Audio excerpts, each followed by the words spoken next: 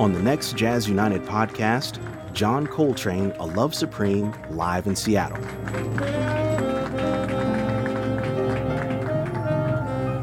Nate and I dive into this truly historic recording. Listen and subscribe to Jazz United wherever you get your podcasts, or check us out at wbgo.org.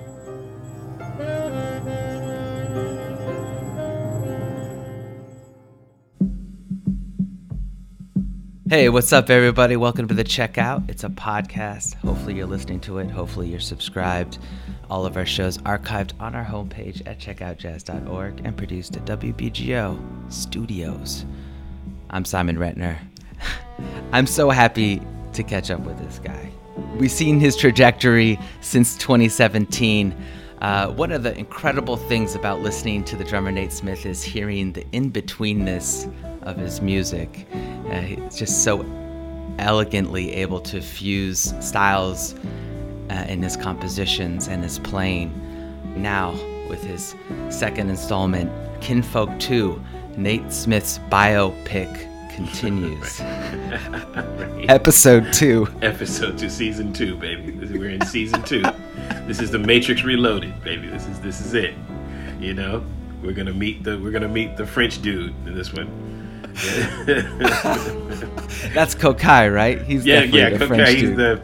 I forget the character's name. The Mangavillian? What was his name? I forget. I'm mispronouncing it. But we're meeting a whole lot more characters in this one. A really obvious thing about being a drummer plus composer like yourself is that you have the blankest of palettes to begin with. Yep. The drums create an environment, you know, so it's like, what kind of environment do I want to build first? And then who would sound good here? You mentioned Kokai with that. Like, here's an odd meter funk groove, but it also has this kind of hip-hop thing to it sonically. Who's the only guy I can call for that, who can really navigate it and knock it out of the park? I didn't want to get to square wheel right away because I almost feel like it's the opus of the record. It's just like, my head explodes every time I hear that tune. But let's just get to it. Let's get into it. Let's get into it. Dig it. Find the meaning, wise kid. Find the feeling, don't give. You will find the At a table with the crew, converge, we write the song, hook, line, and verse. We weave the basket out, wear the church. I'ma hold this wall to the bell, sing first, thirst traps, and first. Grab who's last week, fit the bars and the staff. wise kid. Find the feeling, don't give. You will find the meaning, wise kid. Find the feeling, don't give. You will find the Paradiddle in a bottle spinner, let the rhythm hit him.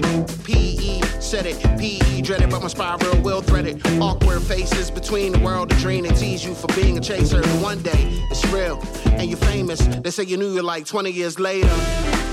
wise kid. Find the feeling, don't give. You will find the meaning, wise kid. Find the feeling, don't give. You will find the wise kid on the block, playing the fool. They don't see your strength, passion and truth. Idolizing cool that you perceive. When the renegade in you is all that you need. Convinced that you are lonely, that's when you lose. Wise kid operating only in absolutes. Step into that feeling of kindred souls, yeah, yeah. You will find your meaning out in the world.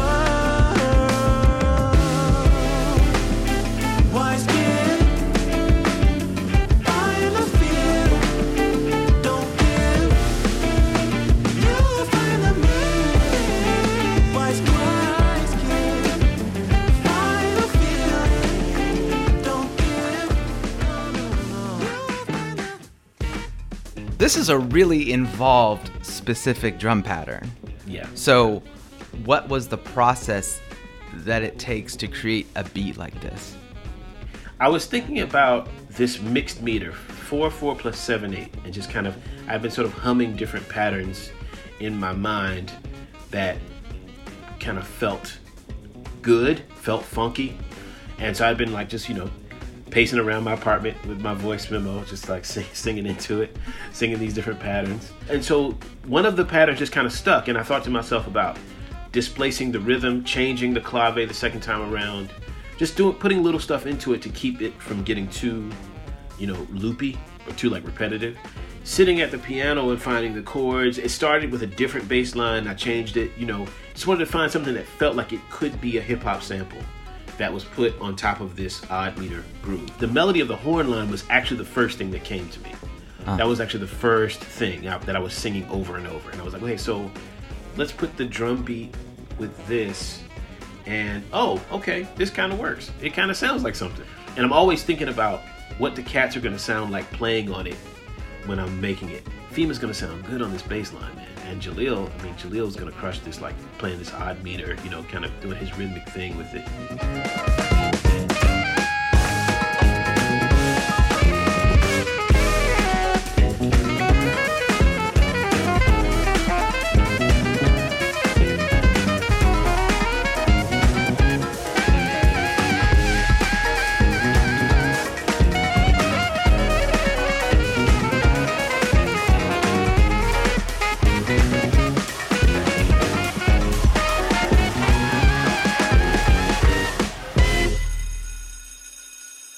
Square Wheel with the remarkable Kokai. I just want to read a few of these lyrics because they pass you by pretty quickly. Catching the side eyes of the flyest, I guess, I finesse. Jocks and they straps, nerds and they labs, fly shotties, asymmetric, intact. Who dat is me, I am who these kids see I flam. Yep. It's crazy, right? Were you a wise kid growing up in Chesapeake, Virginia? I think so. I think I became wise. I think when I went to Kokai with the track, I said, man, I want you to just write me set the scene of a kid in the lunchroom feeling like kind of like the outcast in the lunchroom, right? Like just the squarest kid. Was that you? That was me.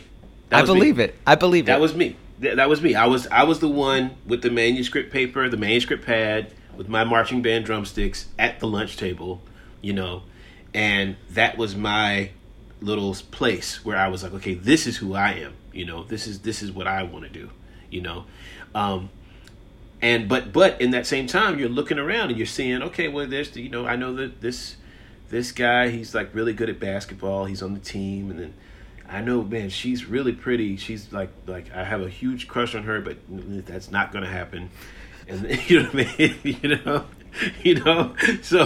So you kind of come to terms with it, man. You're just like, all right, this is where I'm at. This is my thing. So I went to Kokai with it, and he came back and he just crushed it. He set the scene so beautifully. You also take us straight to the band room. I understand you were a marching band nerd. Yes. Let's I want some more Kokai. Yeah. 6 times in the morning. K come true, never gone in. We gotta get the metaphors in morning. The square wheel turning, and this is never boring. Lord, what I'm singing, how he do the K. When it got to coming true, when he blew away. Heavy metal to pedal, metal to settle it. K, he coming here, I say I'm all up in the sediment.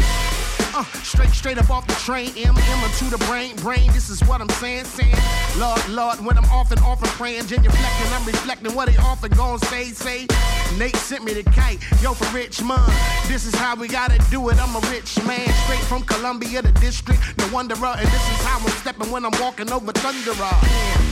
Spinning wheels like I read the 4. This is what they doing when they coming, Oski bed the 4. This is what he said the 4. When I'm gone to bed before. When it's while he in it, when he start to win it. Or the major when he got the pager coming through him in the sky, the scraper. Papers and papers when you gotta hit it off and you gotta hit it off. It doesn't matter when it goes to the saw. When you gotta play it with a game like golf. Maybe that's salty, maybe sweet. I love it when it's on the upbeat. Maybe play the hiccup. When you said it, stick up. This is how they gotta do it, get it up. Yeah, I guess we doing this again. Hey, man, how we making all these wheels they spin? We got a square wheel, guess we square rooted. And I'm often rooted when I'm getting high, he's often suited. Lord.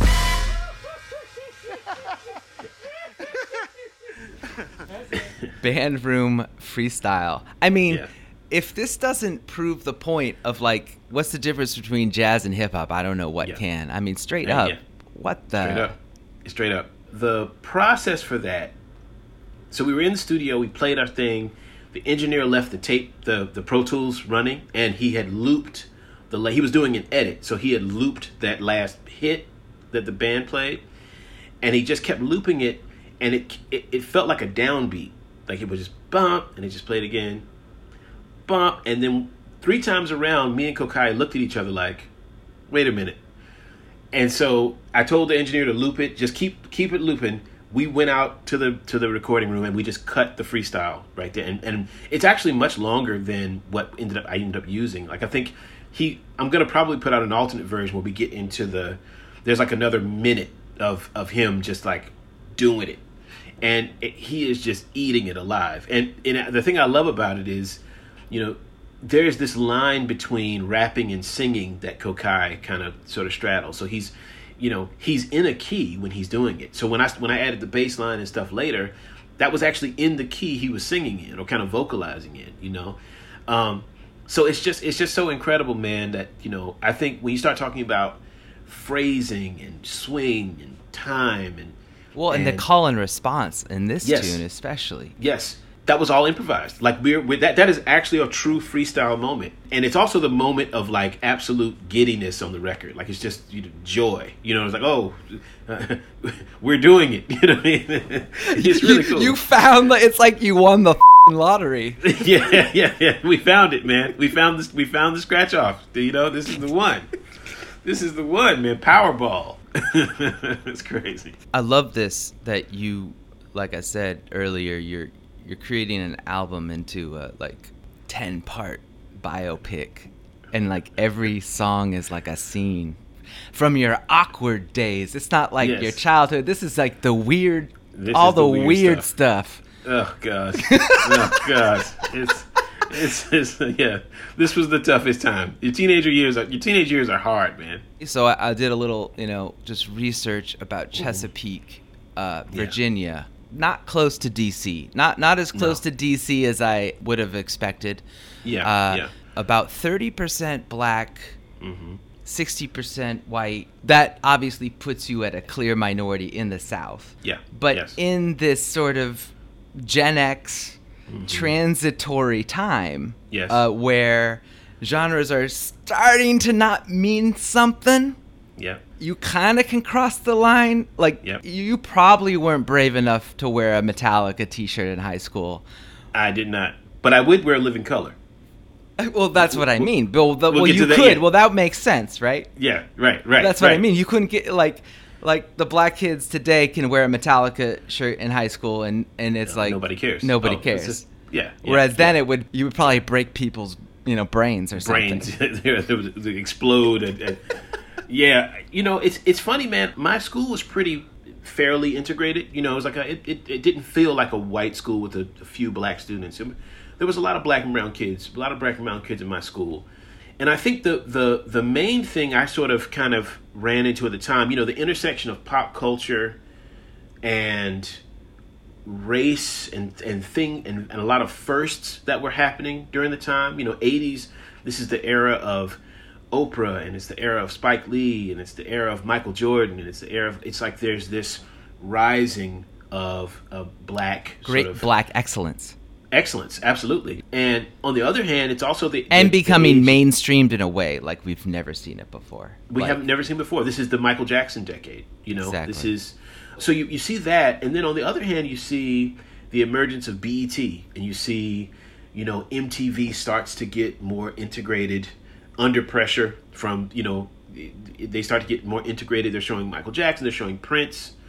And so you start to see this thing happening where black culture is a lot more visible to sort of the mainstream, as you said, So that has an enormous impact on me as a young black kid growing up in Chesapeake. It's like, okay, well, there's a big world out here. There's a big, huge world of art and music outside of my relatively small town. So how do I get there? I can't talk enough about the impact that Living Color had on me during that time. That was big. Living Color was a real revelation for me. And what was the song that you just played out? The first one was, so my story with Living Color begins with my best friend Lloyd Barnett, who I'm sure he's going to freak out when he hears this, but he comes over to my house and he has this homemade cassette, right? He says, dude, you have to listen to this right now, right? And I'm like, and he's like breathlessly like, man, you should hear this.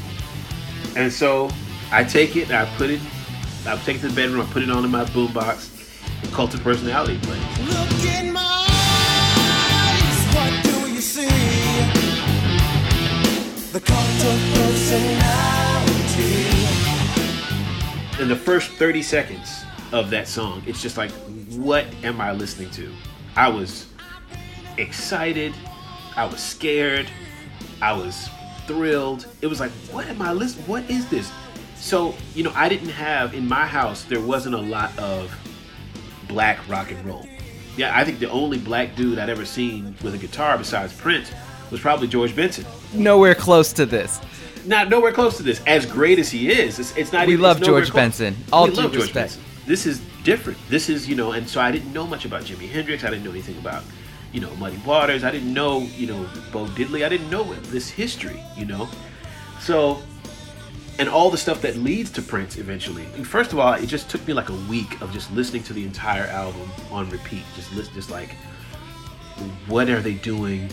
There's mixed meters. There's metric modulation. They're doing these things with the beat. They're these incredible fills that Will Calhoun is playing. Like, what? It's just, it was too much. It was too much. All the things you need to be. I'm the smiling face on your TV. Oh, I'm the cult of personality. So then I saw a picture of them, and it's 4 black dudes who looked like me. And I was like, what? I did not expect it. And so it just kind of opened up a whole portal. I became obsessed with Living Color. I was freebasing Living Color. I was so obsessed with it. I was, you know what I mean? If I could have smoked it, I would have smoked it, But I just kind of went down that rabbit hole, and I found, all of their like documentary stuff and like behind the scenes and every interview they gave. I just wanted to know as much as I could about how they were forming these ideas, where all this music was coming from. Neon lights, Nobel Prize. When a leader speaks, that leader dies. You won't have to follow me. Only you can set you free. And then you get to actually make a tune with Vernon Reid, Rambo. Yeah. I mean, what's up? Come on, man. That's like 17. That's like 15-year-old me freaking out. So my connection to Vernon Reid begins with Amma Watt, who sings in Kinfolk, right? Her father was a great percussionist. He's passed away now. He was a member of the Black Rock Coalition, and so he knew Vernon. They were friends, We played a show at Rockwood, and Vernon was playing in the band after it. And so Vernon's setting up, and Amma says, I'm going to introduce you to Vernon. I was like, oh, okay. And immediately, I'm 16 years old again. I'm like, oh, okay. So I go over and I shake his hand, Mr. Reid. Amma clowns me to this day about this story because I was fanboying. I really was, Mr. Reid, it's just a pleasure, And he was very nice. Oh, man, nice to meet you, man. Good to meet you. Oh, yeah, cool, And that was 2018, I think. So the last couple years happened. Everything is, the world shuts down. We go into the studio and we do the band track for Rambo. This is June of 2019. And I'm sitting on it. I'm like, I've got to ask Vernon to play on it. So I hit his management up. We started talking a little. I sent him the tracks. He went complete sonic ambient architect Vernon like just added a universe of sound to the record. And I got the Pro Tools files back from him, and I dropped him in. I was like, man, I'm on a record with Vernon Reid, dude. Like, this is bananas.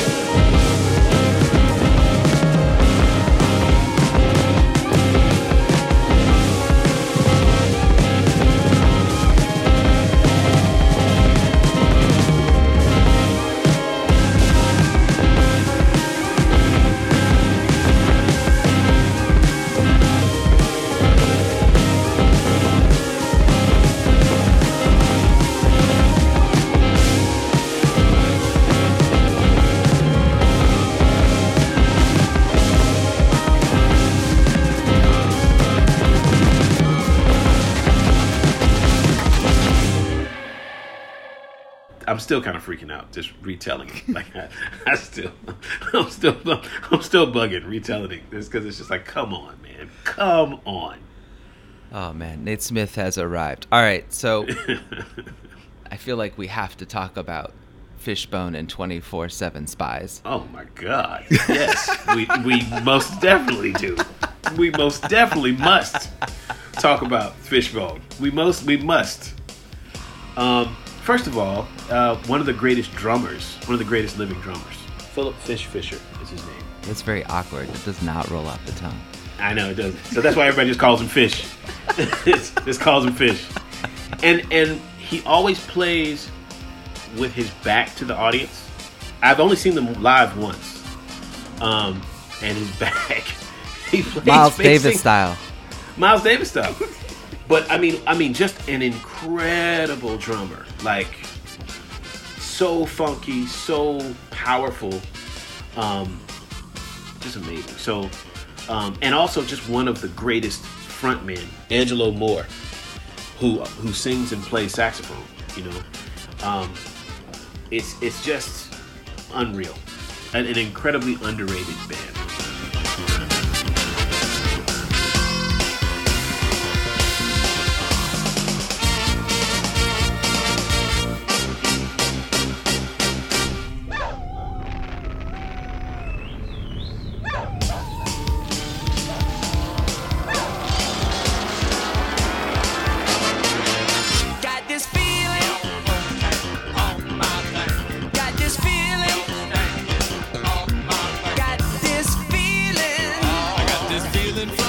station, yeah, it's alright, yeah. Growing up in Oakland and going to the Oakland public school system, it was, as I'm sure it was for you in high school, super segregated for no damn reason, right? Mm-hmm. Like, the white kids hung out with the white kids, at least in my high school. You know, Asians hung out with the Asians, like, you know, et cetera, et cetera. It felt like our cultural identities were in parallel with this, right? Mm-hmm. It did feel dangerous playing heavy metal with my black friends because it was just weird, because it didn't feel like it was accepted then, I guess, as a young kid. Yeah. I mean, all the more reason why, you know, I think about what Living Color represents, not only just the band, but just this idea that, you know, they were on tour with Anthrax, they were, you know, on tour with the Stones. So they were in these kind of like majority white spaces, but they were still kind of being themselves and playing their music, you know? And I think about like what that must have been like for them too. I haven't had a chance to talk with Vernon that much about it, but having read some of his interviews and having, you know, I'm just thinking about what that must have been like to be on the bill with one of the biggest rock band in the world, you know, and coming out and it's like, okay, well, are these 50,000 people or however many, are they at all interested in these four black guys playing hard rock metal? You know, are they interested in that? Or is it more about, okay, we're just kind of like, you know, letting the people fill up the stadium before the Stones come out? You know what I mean?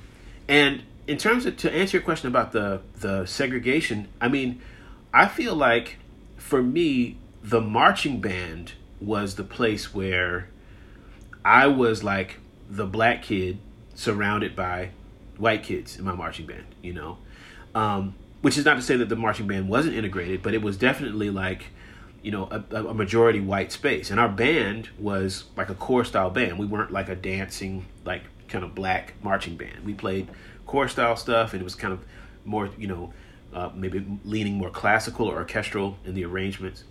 And I was in a position of leadership in my high school band too. So I was like the black kid in the drum line, but also the captain of the drum line, you know. So there was, you know, sometimes maybe the kids might not want to take an order from me, you know, or might not want to listen to what I have to say, or you know, So I learned quite a bit from those experiences, but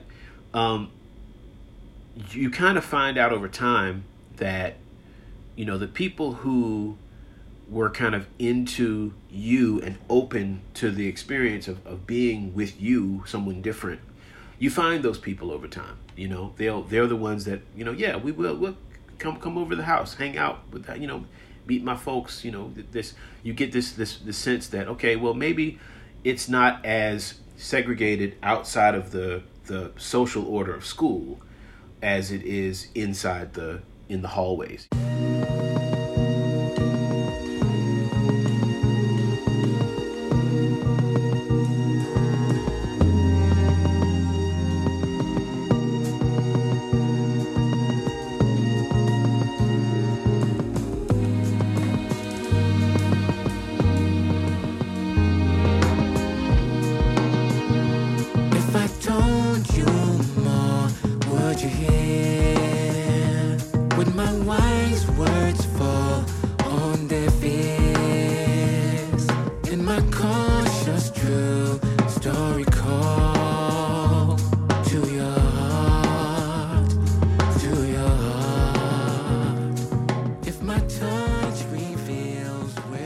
You know, just to get super philosophical on this, you're a teenager, so you're, in a sense, discerning or coming to the realization of your own tastes and predilections and trying to find yourself, because you don't really know who you are. Yet you can immediately identify, like, I like this, I like that, right? Yes. And then, but oftentimes in your process of liking this and that, you don't know if you're being blinded just by your surroundings, right? Your peers' influences. Yeah. You're excited about the excitement from your friend liking this. Yeah. Do I really like this music? Yes. Or Yeah. is this just, so Yeah. I can only imagine, like, for you, for instance, being in this marching band, who am I in this? There's a lot of identity stuff, that happens in your teenage years. You're trying to figure out who you are, and where you belong. And if you're the black kid surrounded by, a bunch of white kids, and you like the same music they like, you like it's easy for the black kids to look at you and say, "Oh man, I don't know about this. I don't know about this." For all of the weirdness that you can encounter as the sole black person in an all white, there's also some policing of blackness that some of your black friends and family can do too. And it's not really even limited to rock. I'm sorry, it's jazz as well. There are some black folks who you can be around them, and these are educated, affluent black folks, and you can put on Thelonious Monk, and they'll listen to it and be like, this is okay, but this is a little weird, right? This is a little strange. There's this sort of measuring stick of how black is this? You know what I mean? If it's weird. Interesting. I grew up kind of in a smooth jazz house, before it was smooth jazz. It was like, the music that kind of went down easy, So there may have been times when we would have conversations about Miles George Davis. Benson, we love you. We love George Benson. And George Benson's a genius. But it's like on the flip side of that, like, if I come in the house with, a Weather Report record, or if I come in the house with, something like an Electric Miles record, there might be a little pushback. Like, what is this? It's got these elements of, like, rock. It's got this kind of psychedelic undertone. It's got this other stuff. I don't know. It's a little bit less comfortable to listen to. It's a little bit left of the center, So I ran into both of that. I kind of existed in both of those worlds as a teenager. I remember there was Living Color was playing on Saturday Night Live. The whole family was in the room watching it. It was either Saturday Night Live or Arsenio, one of the two. And so we were all sitting around watching it. And I just remember being enthralled, just eyes wide open, just wrapped into this music, right? And looking back and just seeing my dad, my older brother, and their expressions were just like, what is this? What is this? And it was dangerous. I also kind of grew up in a religious house too. My mom was super religious. And so at the time, there was this thing around hard rock and metal, and it was like the devil's music, and it had, right, they worship the devil, and so I know, and she's never admitted to this, but I know that it might have scared my mom that I was so into this incredibly loud guitar, distorted, But I think one thing, to my mother's credit, when she saw Living Color perform live, and they did a song about, they have a song called Open Letter to a Landlord. It's about the people getting kicked out of their homes and poor people getting displaced. And she saw that there was a political message, a political component to what they were doing. Now you can tear a building down, but you can't erase a memory. I think that kind of sort of relaxed her stance on it a little bit. But that was I do specifically vividly remember that Arsenio performance, watching that with my dad and my brothers. And Arsenio's like a safe space for your family, right? And yeah, so, Arsenio, and so it's like, he's the black late night talk show guy. You know what I mean? He's the guy. Like, we can go to Arsenio. I mean, Arsenio he had like real jazz, straight ahead jazz on his show too. Arsenio was great. I think he was incredible. Terry Lynn Carrington, shout out to her. Oh man, shout out to Terry Lynn. She was the phenom, of that band. But yeah, and I saw Dizzy Gillespie on Arsenio. Dizzy Gillespie and John Faddis, I think they played a duet on it. I remember seeing that. But then he also had Living Color, and so I just kind of remember watching it and just seeing the reaction of the people in the room, and and even playing it for some of my black friends at school. They'd be like, okay, this is cool, but This is too far. This is too far. You're not supposed to like this. You're not supposed to like. I want to hear. This is nice, but can you put the Bobby Brown record back on, please? Thank you. You know what I mean?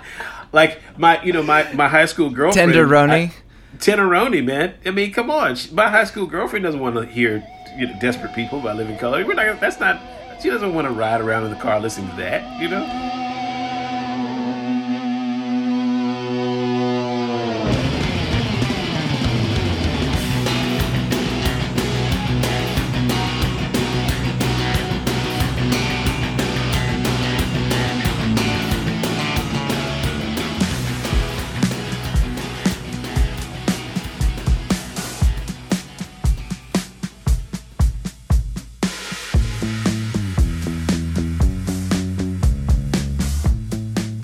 Not to like turn it on like necessarily a somber note, because this is so joyful, but your backstory behind Street Lamp definitely is haunting, to say the least. So yeah, the Street Lamp rule is just an extension of this idea that the house is the safe space, right? If you're in the street, no matter, you can be in the street in broad daylight and still, meet misfortune. But when it gets dark and that street lamp comes on, it kind of goes back to this kind of sundown town idea that in some places black folks were not safe out after dark. And so there's this idea as a young boy that, you can only play so much. There's only so much time to play, but you always kind of have to be on your guard. Like always be watching and be looking out for and watch that sun set and watch that street lamp come on, because that's when you need to be back in the house, back in this safe space where not only I know what you're doing, but I also know who's not here. I know that you're safe here. That to me is kind of what the song, hopefully the verse section kind of gives you this sense of play, and then this refrain that comes back. It's like, okay, just don't forget, keep coming back to this refrain of come home when it's safe.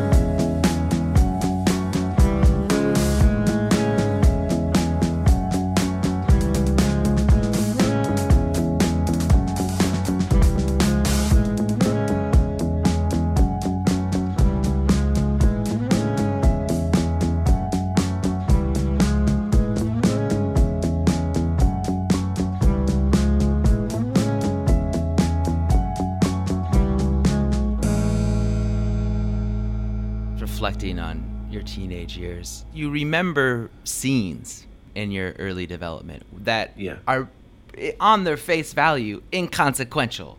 Right. Absolutely meaningless. Right. But for whatever reason, that's right. Because you're so precocious and your brain is this giant sponge. Yeah. You just like soak in the moment, and the moment is larger than your existence. I didn't fly until I wasn't on an airplane until maybe I was about 12, 13 years old. I'd never flown. And I always used to think to myself, man, where's everybody going? I would kind of see, see the plane, see flying. I'd be like, man, where's everybody? I mean, what is it like to be like, jet setting? It looks really glamorous. When you're a 12-year-old kid in Chesapeake, it's like, everything looks glamorous. I'm going to get on a flight and go here and do a thing, and I'm going to get on a flight, come back. And it's like you think, oh, man, this is the life. And I remember that kind of idea of, I want to be up there. I want to be on that flight going somewhere, going somewhere else to do something, I talked a little bit. I don't know if I mentioned the Sting documentary, Bring On the Night.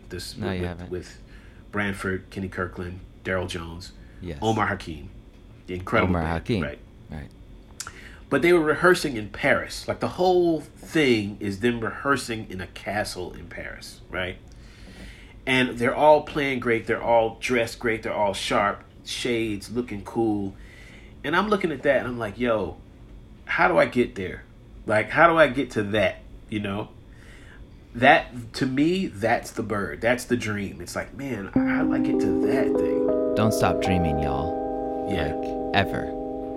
Always keep that. And always aim for the stars. Absolutely. Dream big. Dream big.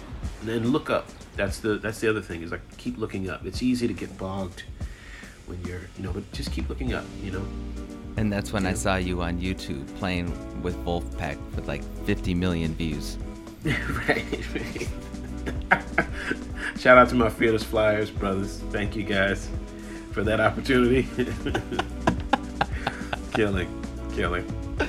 Nate Smith, thank you so much. That was fun. You, man. I appreciate you, Simon. Thank you, brother.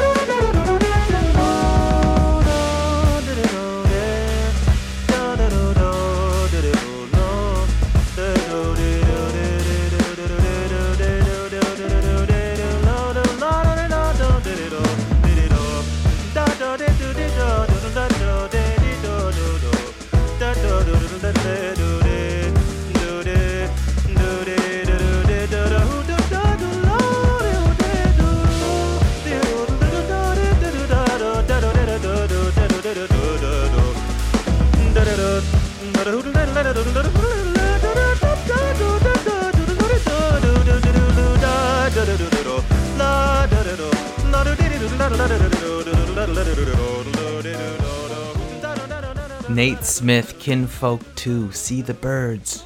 Are you looking up into the clouds? I certainly am, especially when I'm listening to this tune, Altitude, featuring the vocalist Michael Mayo and the vibraphonist Joel Ross. We hope you enjoyed the show, and we hope you are subscribed to the podcast on Stitcher or Apple Podcasts. If you are, why don't you please give us a kind review? That would be amazing. 5 stars. And also make sure to check out all of our other podcasts produced at WBGO Studios. We have a new homepage for that at WBGO.org. You can also follow us on social media at CheckoutJazz. That's our Twitter handle. You can find me on Instagram. The Checkout is a production of WBGO Studios. I'm Simon Ratner. Thanks for checking us out. This has been a WBGO Studios production. To learn more about WBGO Studios' award-winning podcasts, special concerts, live streams, and more, visit WBGO.org/studios.